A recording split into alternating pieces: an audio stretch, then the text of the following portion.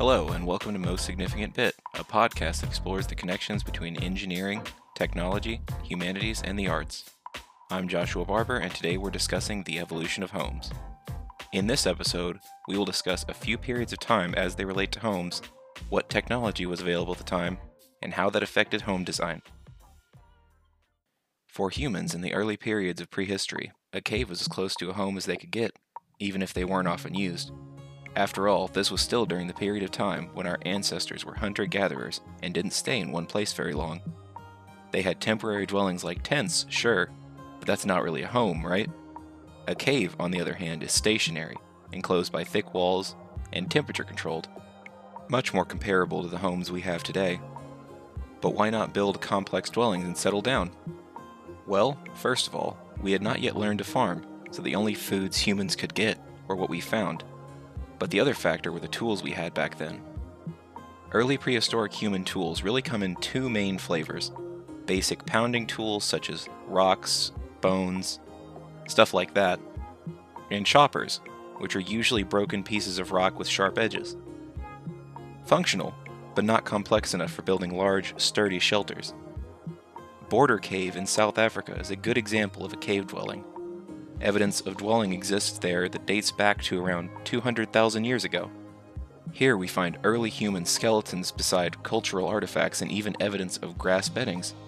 This dwelling has been connected to the San peoples, which are a group of hunter-gatherer cultures that are the first cultures of Africa. As technology advanced, so did the structures that could be produced. The Neolithic period, the last period of prehistory that spans from 10,000 to 4,500 BC, is a good place to look at to prove this point. Specifically, let's look at Neolithic longhouses. These houses were made by the first farmers in Europe as early as 6000 BC. At this point, no longer did people simply use rocks as is. They were shaped and placed into shafts and handles. This created a variety of instruments, such as axes, hammers, chisels, and gouges. With farming allowing people to stay in one place, these tools could be used to form long-term and intricate dwellings.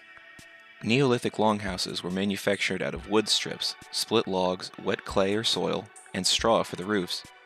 4 walls, a pitched roof, which is pointed but flat on the sides, and 1 door. These windowless houses are simple by today's standards, but were a revolutionary leap forward in manufacturing from wrapping a mammoth pelt around some sticks. Sturdy and resistant to temperature changes, these dwellings mark the beginning of modern architecture. Speaking of modern architecture, let's talk about our final subject: modular homes. You see, as tools became more and more complex, so did our ability to manipulate materials. Nowadays, we can make construction materials using metals like steel and mixtures such as concrete, alongside wood and other natural materials. Modular homes are even more special, though, because unlike all other homes throughout human history, they don't even have to be manufactured at their final destination. These homes start as sections of a house called modules that are constructed on an assembly line using the convenience of modern tools and machinery. Semi-trucks then take these modules to where the home will be, and the last bit of construction is undergone to make it truly a home. If you've ever seen a house being transported by truck, now you know why. Before I conclude this episode, I would like to discuss one last thing. What is the main thing that connects modern homes to caves? After everything else I've said, you might think it's having walls, a roof, and a place that is a comfortable temperature no matter what it feels like outside. But if I had to answer that question, I would say the answer was art. Look around your home. More than likely you have something decorative somewhere, maybe a picture of your dog, a vase with flowers, or even just a fridge magnet. This behavior isn't exclusive to the modern day. Early humans drew cave art to decorate their dwelling, and even made objects we consider artifacts today. No matter how far removed we are chronologically from these early peoples, we are all still just human.